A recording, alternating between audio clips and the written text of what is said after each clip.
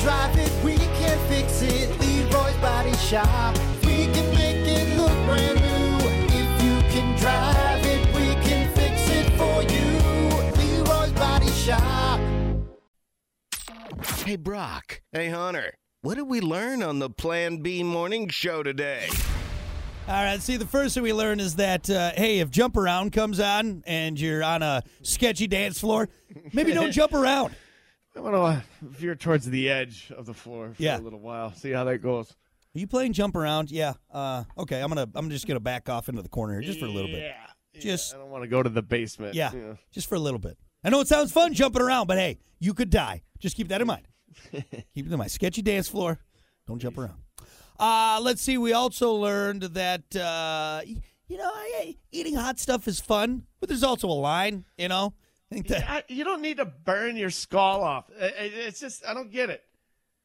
Oh, no, I'm having fun. I need some milk. This is great. Yeah, this is super hot. You want some? No, I don't. I don't want any. You look like you're dying. You look like you are in excruciating pain. I'm just going to eat my mild buffalo. Okay? That's what I'm going to do. Is Cindy Crawford going to sleep with you after this or something? Because if that's the case, then I understand. But I don't think that's the case. I mean, when you have snot coming out of your face and you're crying because of what you ate, stop eating that thing, all right?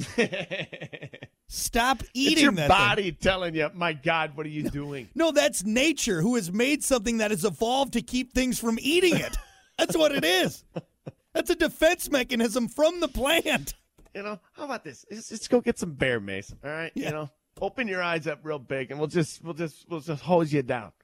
Yeah, that's what you're doing. The stuff they put in bear mace, that's what you're eating, all right? Jeez, man.